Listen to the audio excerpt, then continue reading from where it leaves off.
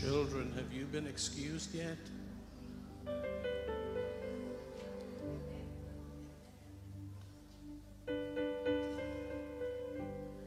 You know what I'd like to see? I'd like to see some grown-ups who are sitting over there to make a tunnel.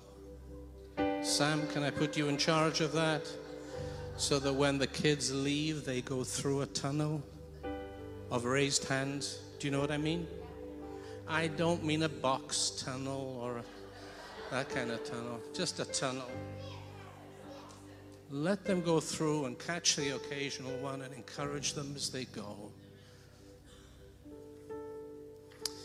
So God, may the words of my mouth and the meditation of my heart, the words of my mouth and the meditation of my heart be acceptable to you, O God, my rock and my redeemer. We should live our lives that way. May the words that we speak, thoughts that we think, be acceptable to God. Well, hello. Handsome Howell, whoa.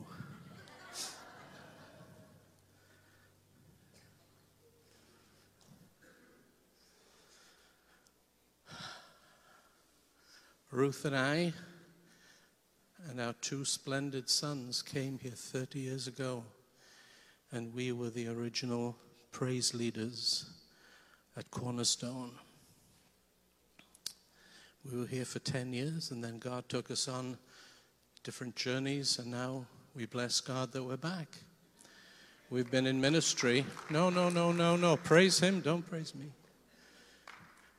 Yes, that's right. We've been in vocational ministry for over 40 years, but it started much earlier than that. And I want to tell you something. Do you know that all of those who are called to ministry, I was telling Sam and Rhonda this week, it breaks my heart, of all of those who are called to ministry, whether they be youth pastors or teaching pastors or whatever their role as vocational pastors, only 10% retire as pastors. 90% fall away for different reasons. So I bless God that we made it to retirement, and I wouldn't have done that without my wife, and I wouldn't have done that without my sons. The noisy one over there is my son, if you didn't know that. You know, we've had complaints for years. Oh, you're too loud, too loud. James and Ellie knows that. You're too loud, you're too loud. So I went to Chris and I said, Chris, can you just tone it down a bit? And he said, no, Dad, I can't. It's the way I praise. It's the way I praise.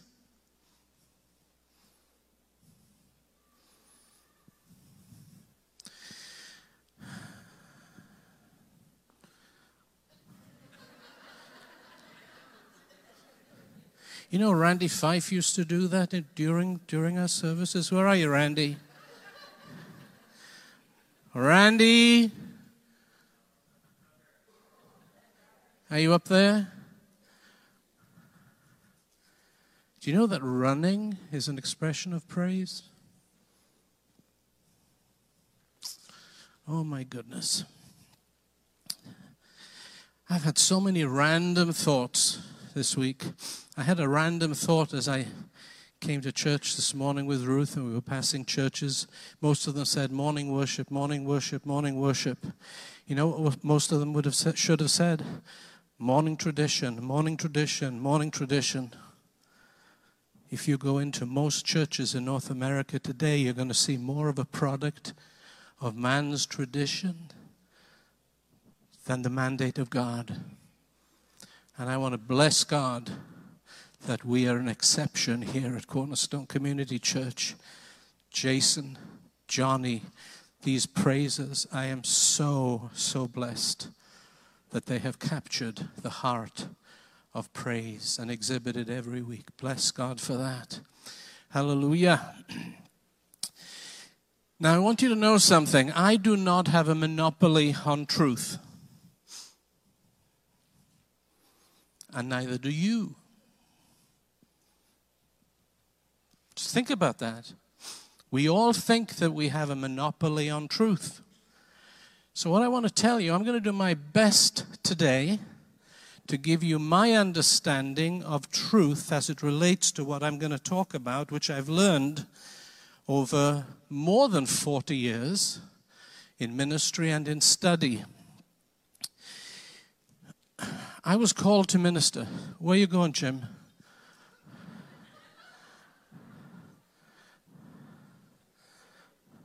You know, he told me after 30 minutes this gets shut off. And he said, look, surely you can compress 40 years of study and ministry into 30 minutes.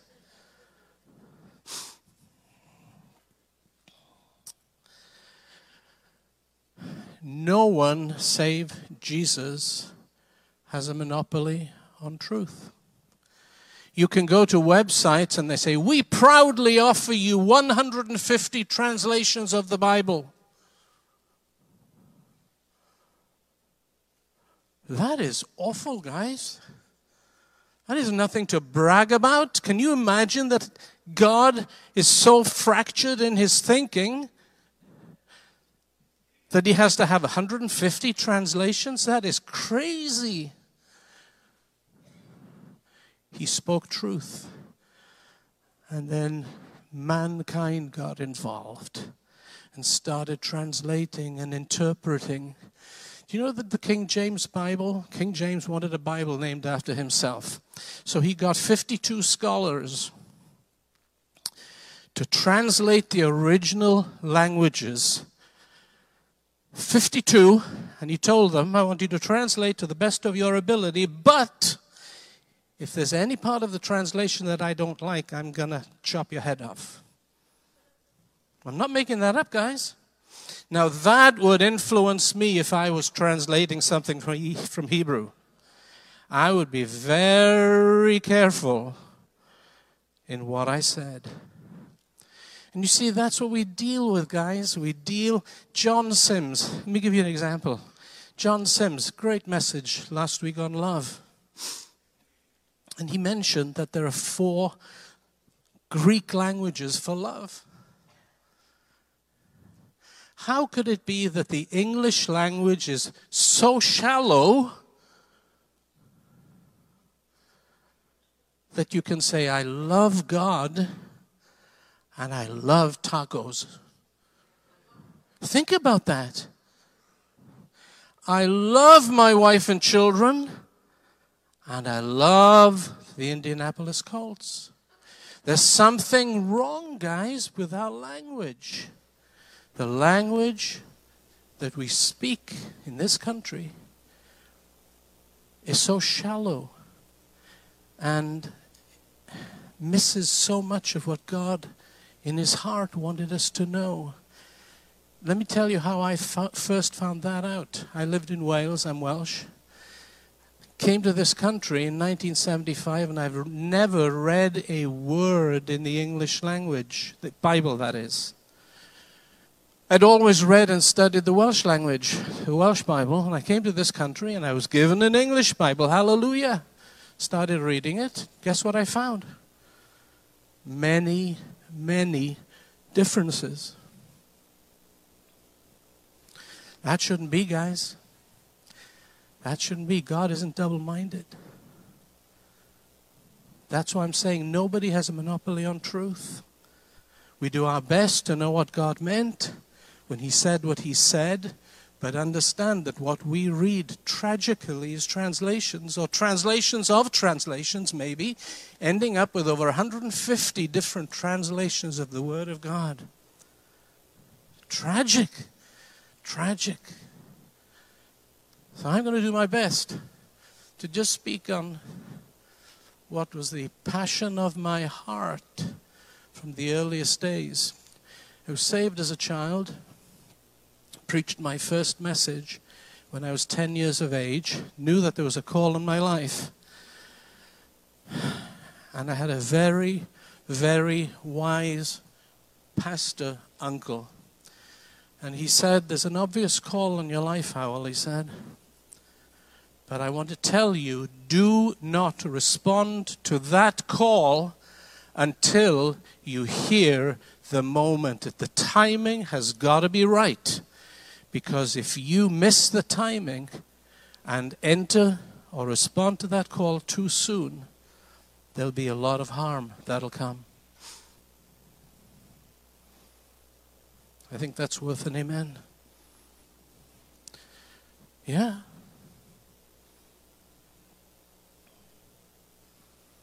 So, food for thought this morning. If you've got sensitive toes, put them under the seat. No. My call came in 1980, in August. Turn that phone off.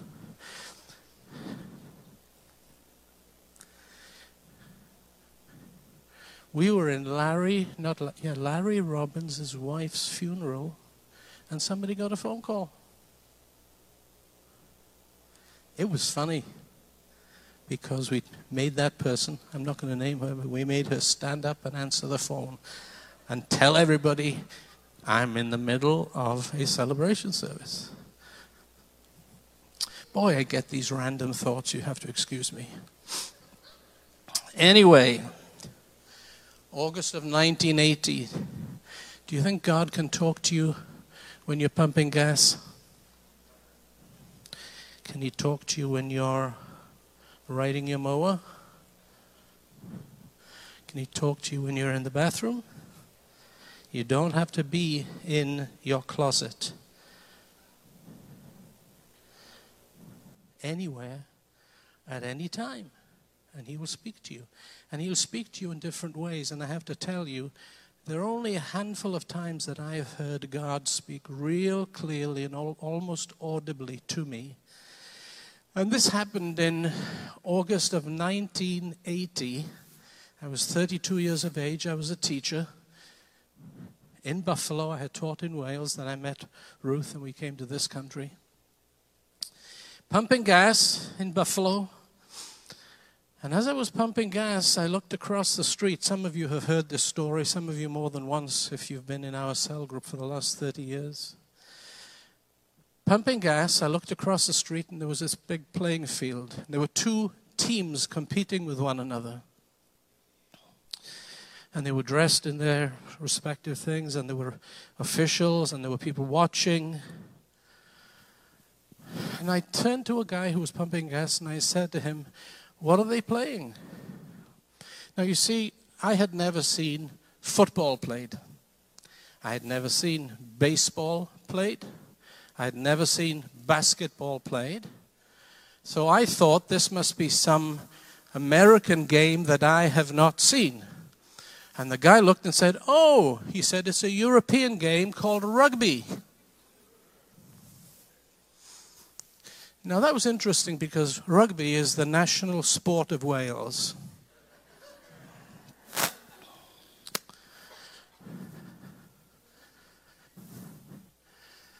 They were playing a game that I, who knew the game intimately, couldn't recognize.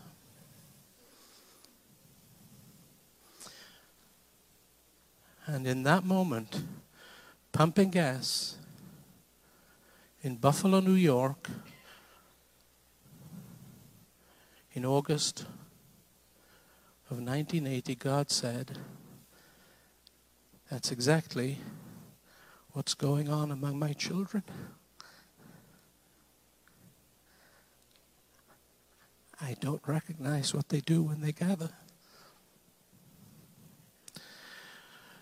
I'm glad that doesn't apply here.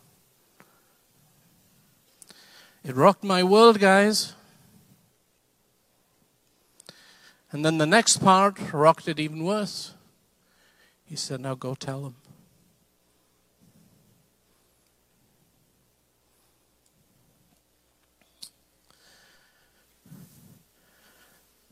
Went to my pastor, resigned my teaching position, ended ministry. He said, I want to walk with you through what God is teaching. And for 40 years, what we've done is attempted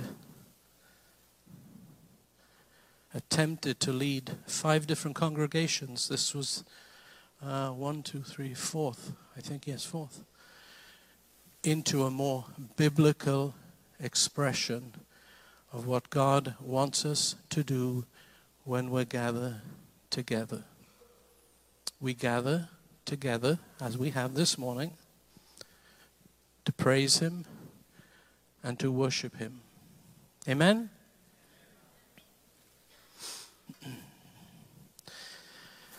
And so I said, Lord, where do I begin?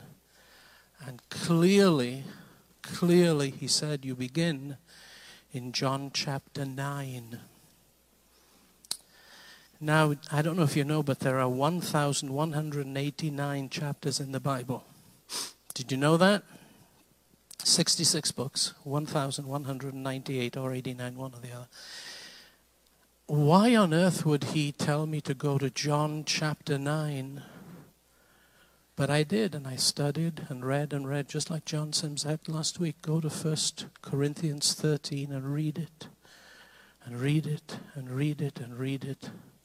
Get some insight into God's love. And I went to John chapter 9. I'm not going to get to it today because I have to set stage for us to understand that. To understand praise and to understand worship, and notice that I don't say praise and worship. I don't say praise and worship. They're not synonyms, guys. Praise and worship, we should render that praise and worship. Certainly they are related, but they're not synonyms.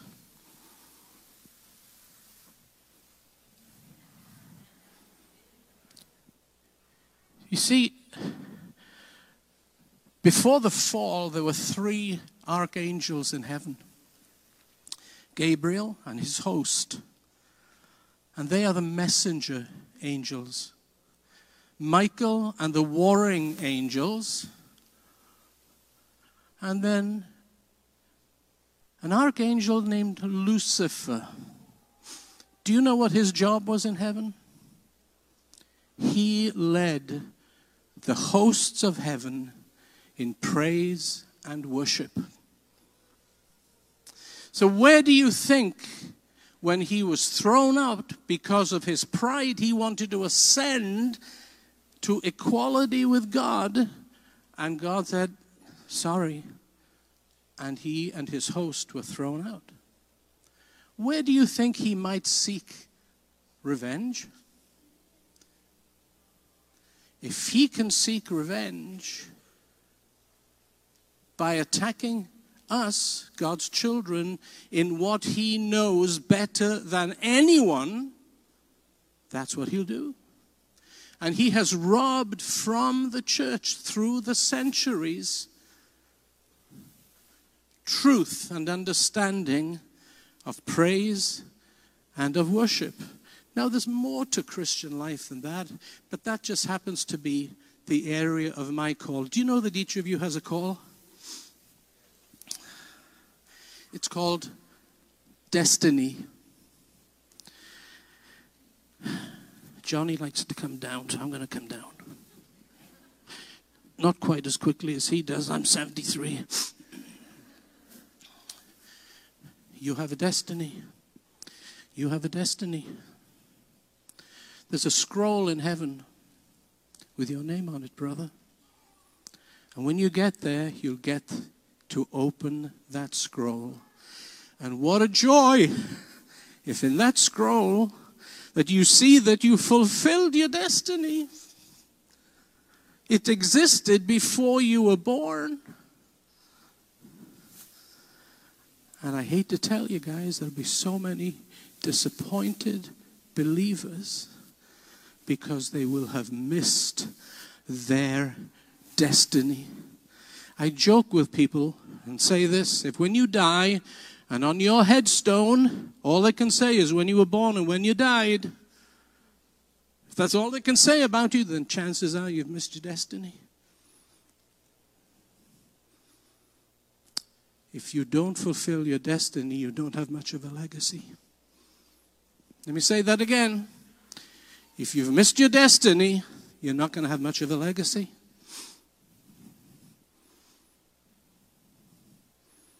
Think about that for just a minute.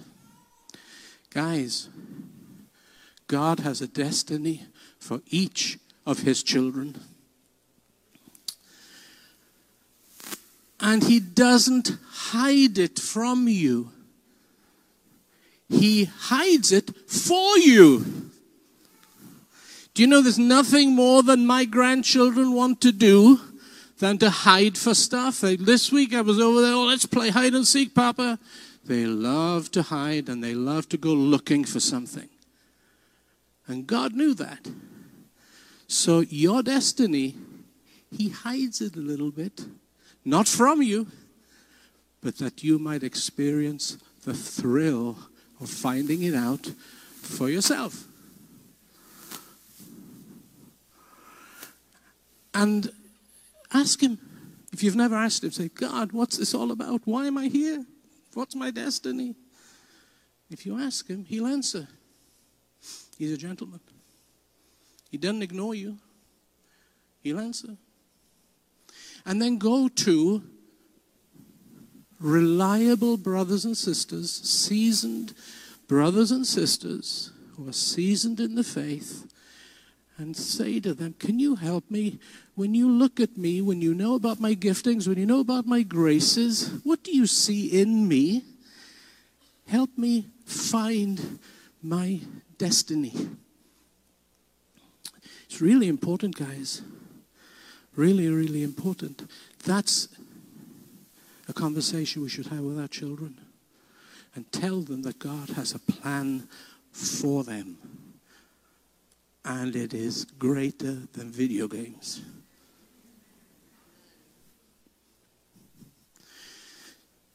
Boy, I get these random thoughts. Jim, if you shut my mic off, I will be ticked.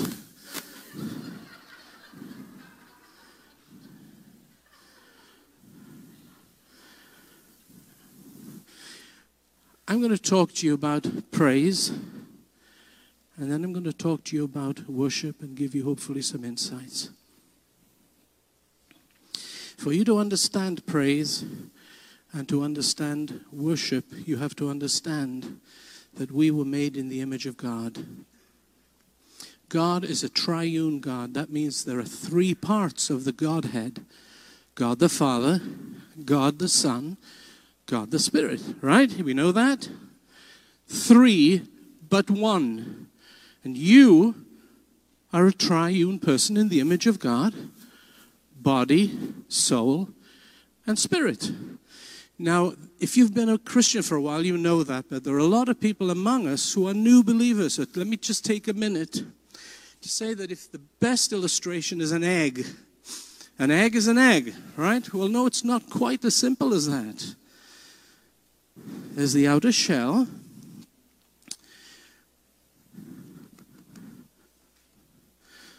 Then there's the white stuff.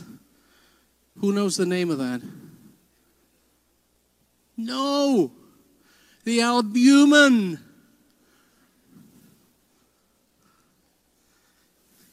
Do I have to come from Wales to tell you that? The white of an egg is the albumin. And then there's the yolk. In those three parts, they constitute the egg. In God's three parts, it constitutes the Godhead. In your three parts of body, soul, and spirit, it constitutes who you are. Did I say that right? Okay, so we know what the body is. What's the soul? It's not the spirit. Did you hear me? It's not your spirit. It's not your spirit. It's very important that you understand that, guys. Your soul, they say there's three things: your mind, your will, and emotions.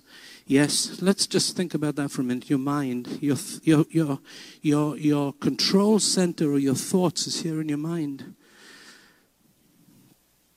That's why God says you better renew your mind. Your will is your chooser. The choices that you make, probably triggered by your mind, but it's your will that enacts your choices. And then your emotions. And people, oh, don't get emotional in church. That is nonsense. Absolute nonsense, guys. When you encounter God, you'll be emotional. Oh my goodness. Oh my goodness. And I want to tell you, men, real men, cry. Don't surrender that to the women. Real men cry. Body, soul, spirit. So if you watch the Colts today, I don't know if they're playing, what is that? Is that a part of your body or your soul or your spirit? That's a soulish activity. Your interests, what you read, what you watch. Do you understand? Your character is all about your soul. So we have the body, we have the soul, and we have the spirit. Now the yolk of the egg is where life exists. There's no reproduction in an egg without a yolk. Did you know that? And there won't be any reproduction in the kingdom of God without our spirit being in alignment with He who is Spirit. It's terribly important. Okay, now, so what is praise? Praise is a function of your flesh and your soul.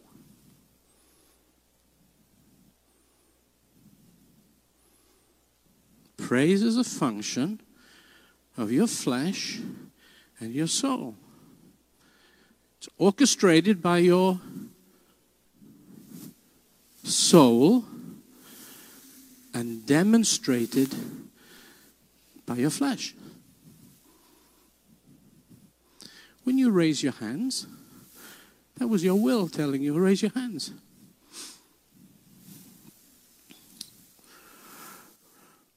When David said, "Bless the Lord, O my soul," that was the spirit of David telling his soul, bless the Lord, my soul.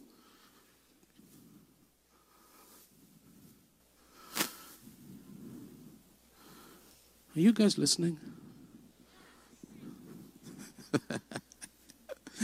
Oh, goodness.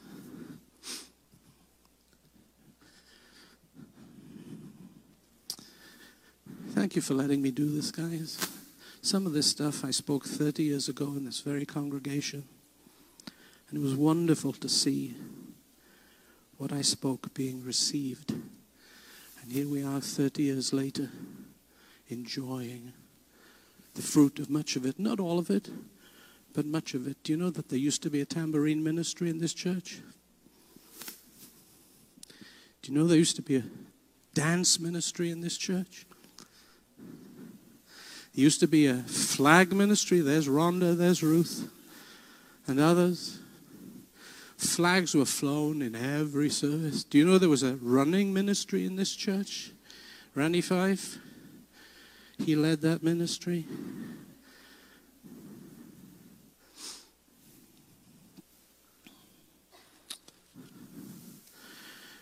Okay, praise is a choice that you make. Did you hear that?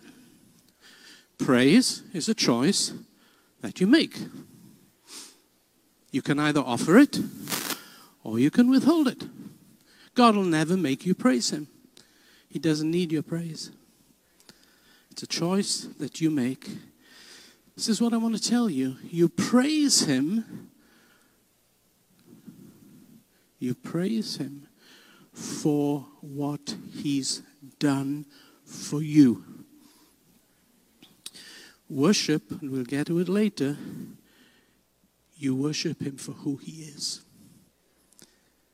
You praise him for what he's done. And I like to say this, if he never does anything else for you, he deserves the praise for the rest of your lifetime. If he does nothing else.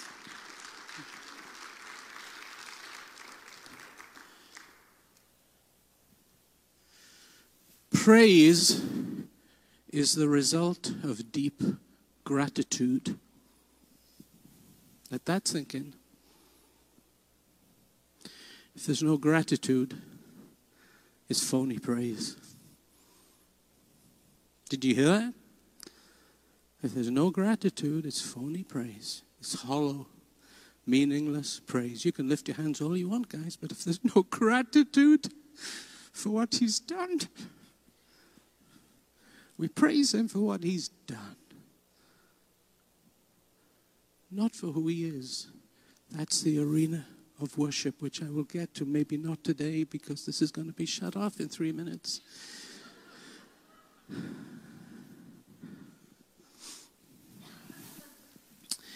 It's repeated in Scripture. Enter his courts with thanksgiving, and then enter his courts with praise, and enter, this is my addition, enter his presence in worship. Without gratitude, there will be no genuine praise. I want you to hear that.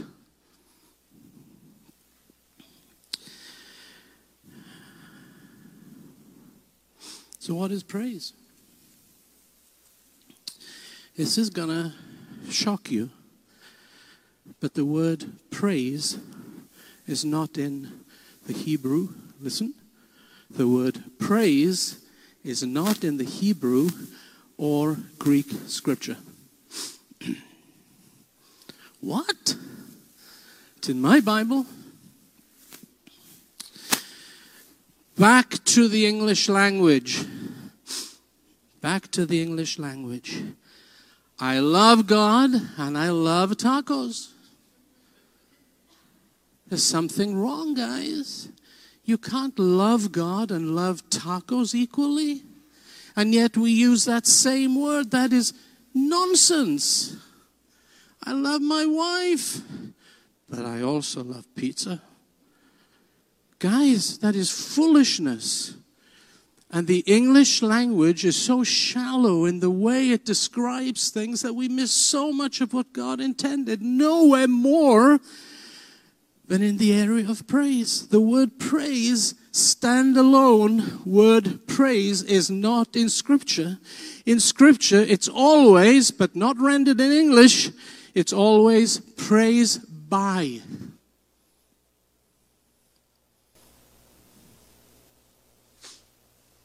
Praise by. Praise by what? Okay.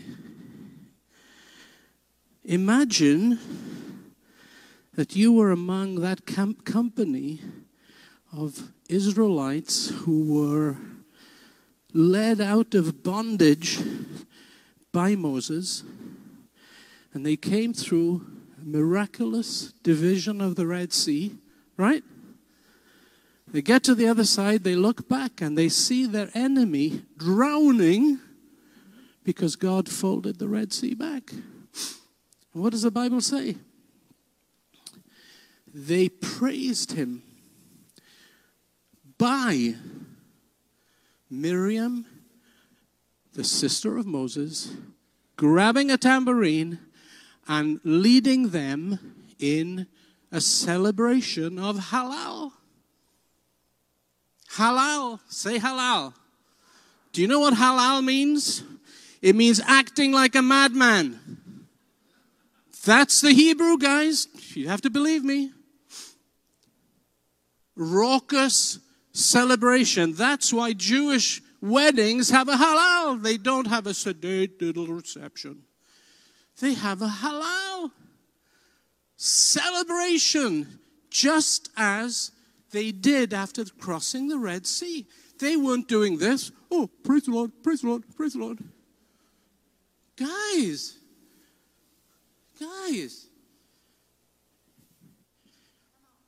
Thank you. So here's a guy named David. And he's bringing the ark into Jerusalem. What did he do? Stripped down to his whitey-tighties and danced like a madman. So much so that his wife was disgusted. And let me tell you something, when you exhibit extravagant praise, there'll be people around you who will get disgusted. Count on it. We were on our way to Toronto. There was revival in Toronto. We were on our way. And we stopped at a church. You guys might have remembered it. We were stopped at a church in Columbus, a very well-known church with a very well-known pastor. And there was a lady in our group. When the praise began, she started doing her thing. And within minutes, an usher came and stood right next to her and glared at her.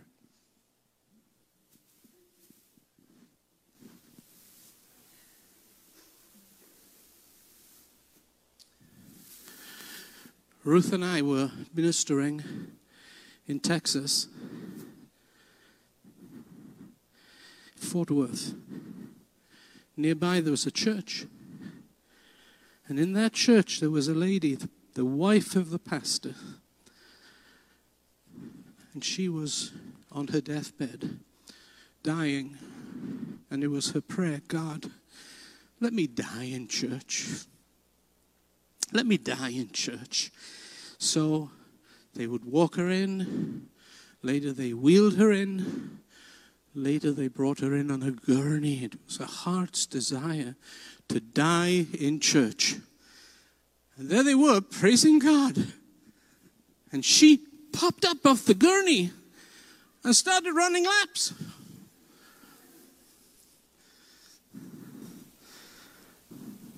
That week, the pastor was fired for pulling such a stunt.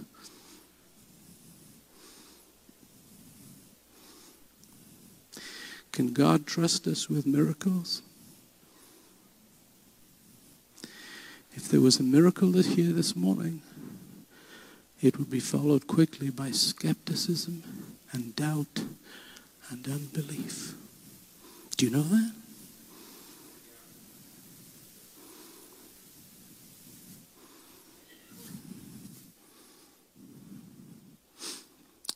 We were serving in a church near Joplin. 2 weeks after we got there, the pastor left, not because of me, but he left to go to went to another church in Kansas City. Left me in charge. That was dangerous. So I went to the two secretaries and I said, I believe in praise, girls, I said. I believe in praise so much that when you answer the phone, I want you to offer praise. I want you to say, like Tim Goodpastor, Jesus loves you, or praise the Lord, or this is the day the Lord has made. And they did. About 3 weeks later, they had a business meeting. Now, if you want to visit hell, go to a Baptist business meeting.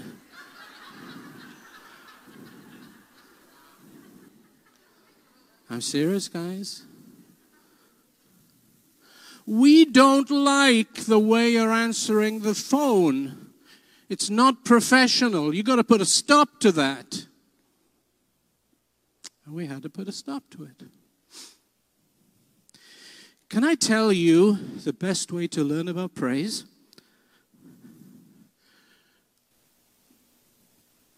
Turn your television on. Turn the volume off, watch a football game, or watch the Atlanta team winning. What did they win? World Series. and you will see biblical praise.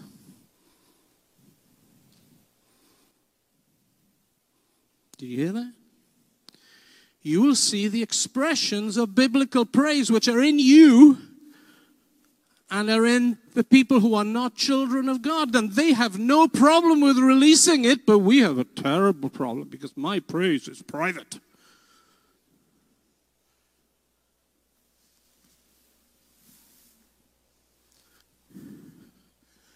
Oh, God, forgive us for withholding the praise which is rightfully yours.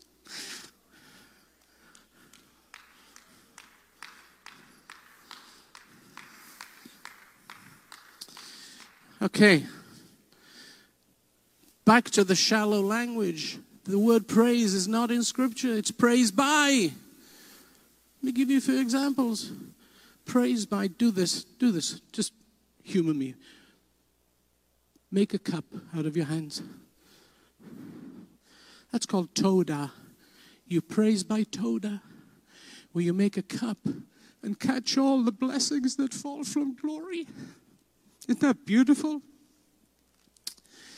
What these guys do up here is called Zamar. They praise by musical instruments. Our singers praise by Tehillah, which is sung praise. Am I in trouble? You're bigger than I am.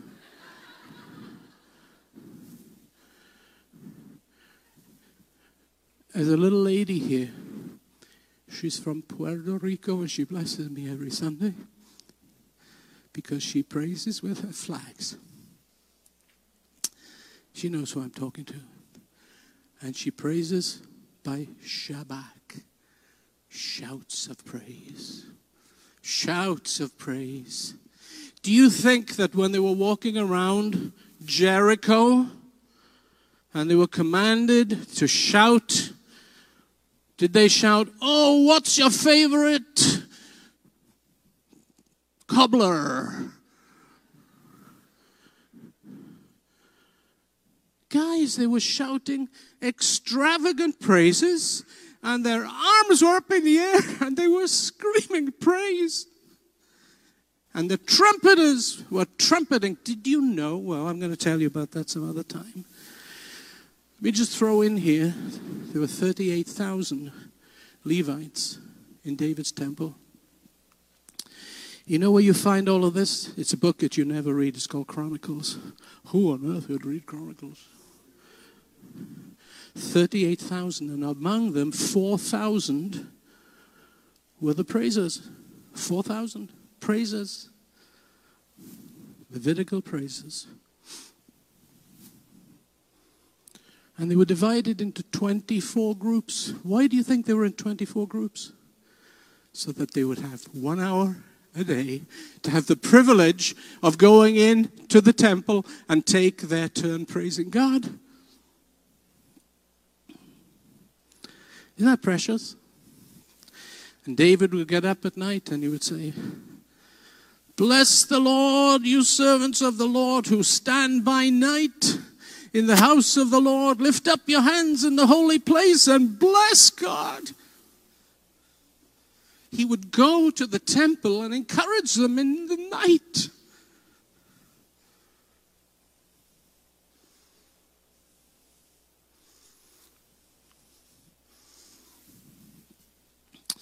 I went with John Sims one time to a basketball game in Brownstown. He said, "Go with me." Worst thing I ever did. He was right here. His daughters were playing. One of them, I don't know which one. He was acting like a madman. I had to move away.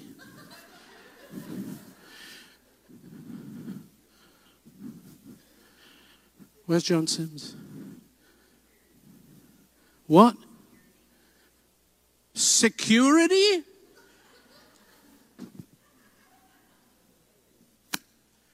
Yeah, we need security in this place, don't we? Guys, He was acting like a madman. Now, this isn't funny because he was screaming, carrying on, jumping up and down, shouting. And he was doing two things. He was encouraging the one team, and he was scaring the snot out of the opposition. I want to tell you, when you praise God, it'll bless God. It'll scare the crap out of the devil.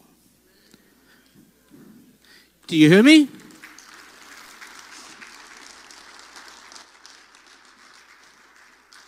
The devil is allergic to praise.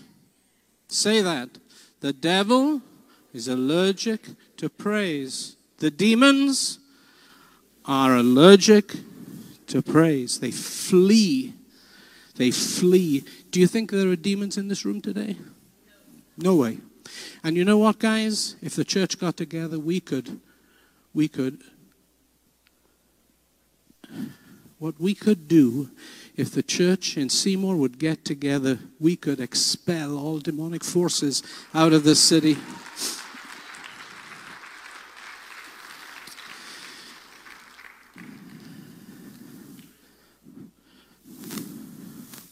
I want to show you something. Don't write your message notes when there are dogs around.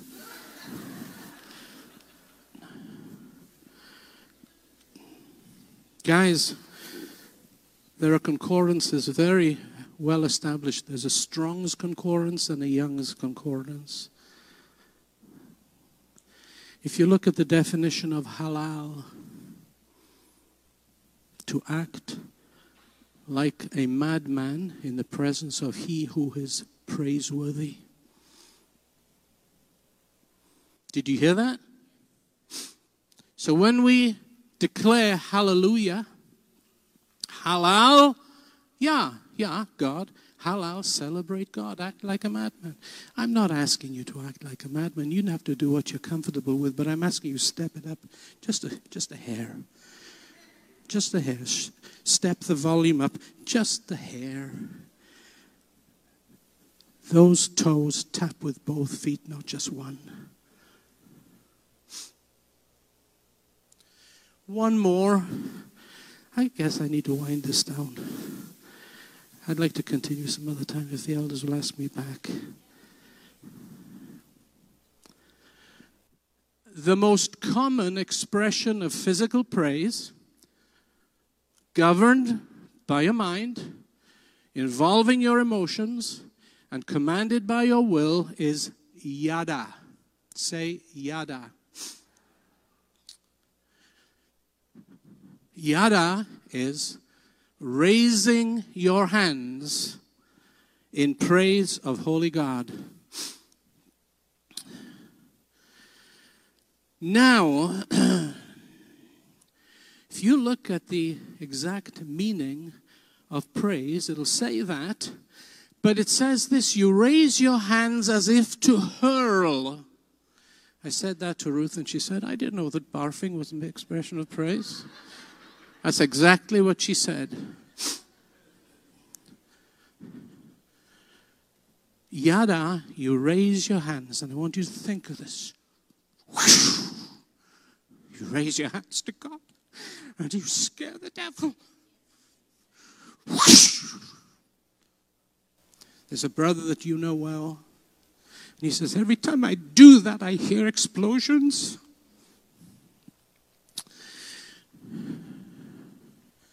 Little boy named David, so embarrassed by his brothers and by the army, said, I'll take him on. 9-foot giant. Now think of this. He got some stones, put them in his sling, and his hand went up. Think about it, right? And I bet you, he wasn't thinking, I'm going to kill that dude. I bet you what was in his heart, I'm going to give God a wave offering. A wave offering. And I'm going to swing this thing around. And I'm going to hurl it at that guy. Guys, the most dramatic things will happen during praise. The most dramatic things will happen during praise. Listen to me. But it counts on us to not withhold the praise that is rightfully His.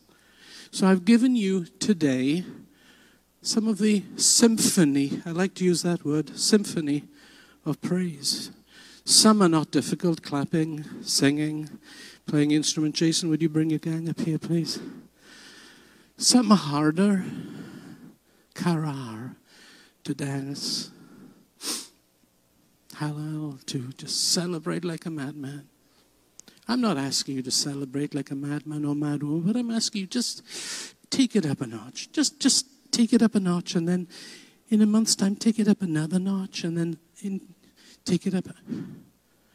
Do you remember last week somebody led out with some flags and came forth with flags here? My wife popped up to follow her, and all of a sudden, this altar area was filled.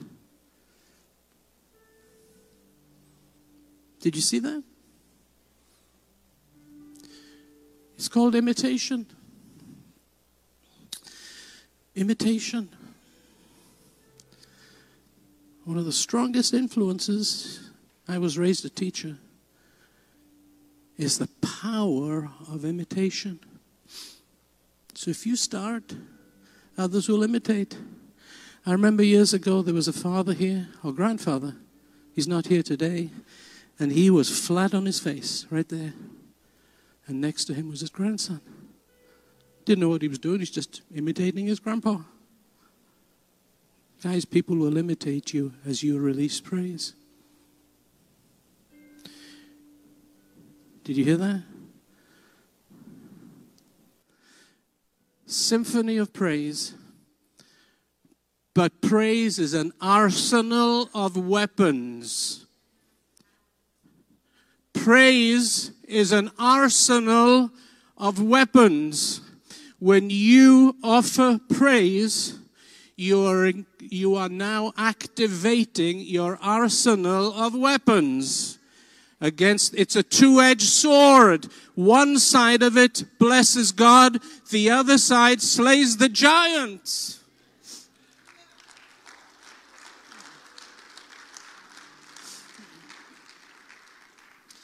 All right.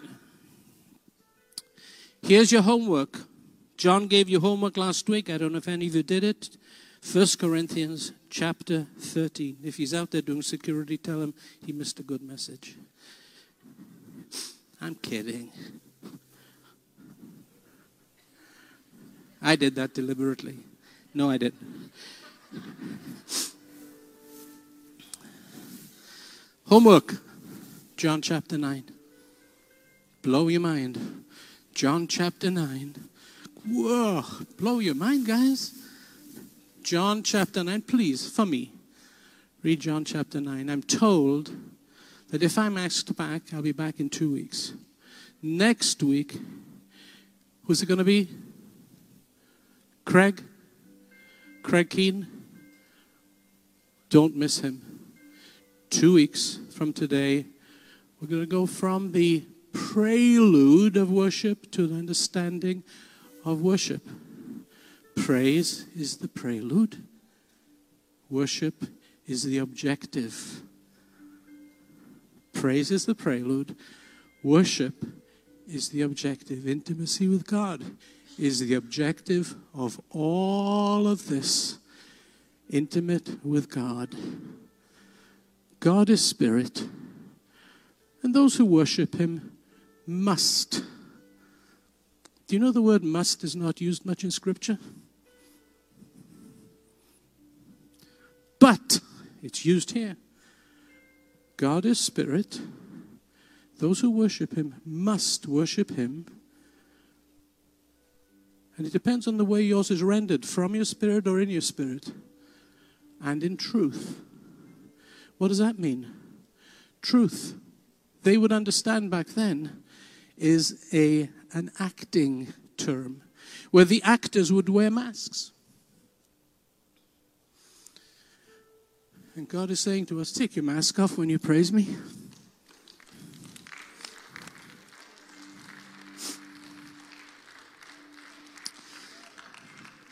He says, I can see right through your mask. All the way to your spirit. All the way to your heart. Don't try to fool me, he says. I know it's been pretty random this morning, guys. I hope you got something out of it. You know that I love you. I love you. I love you. Thank my wife, because I wouldn't have made it without her. My 2 sons. And I have 4 splendid grandsons that my son, there he is, the bearded one. They had to put him in a cage. He was so loud.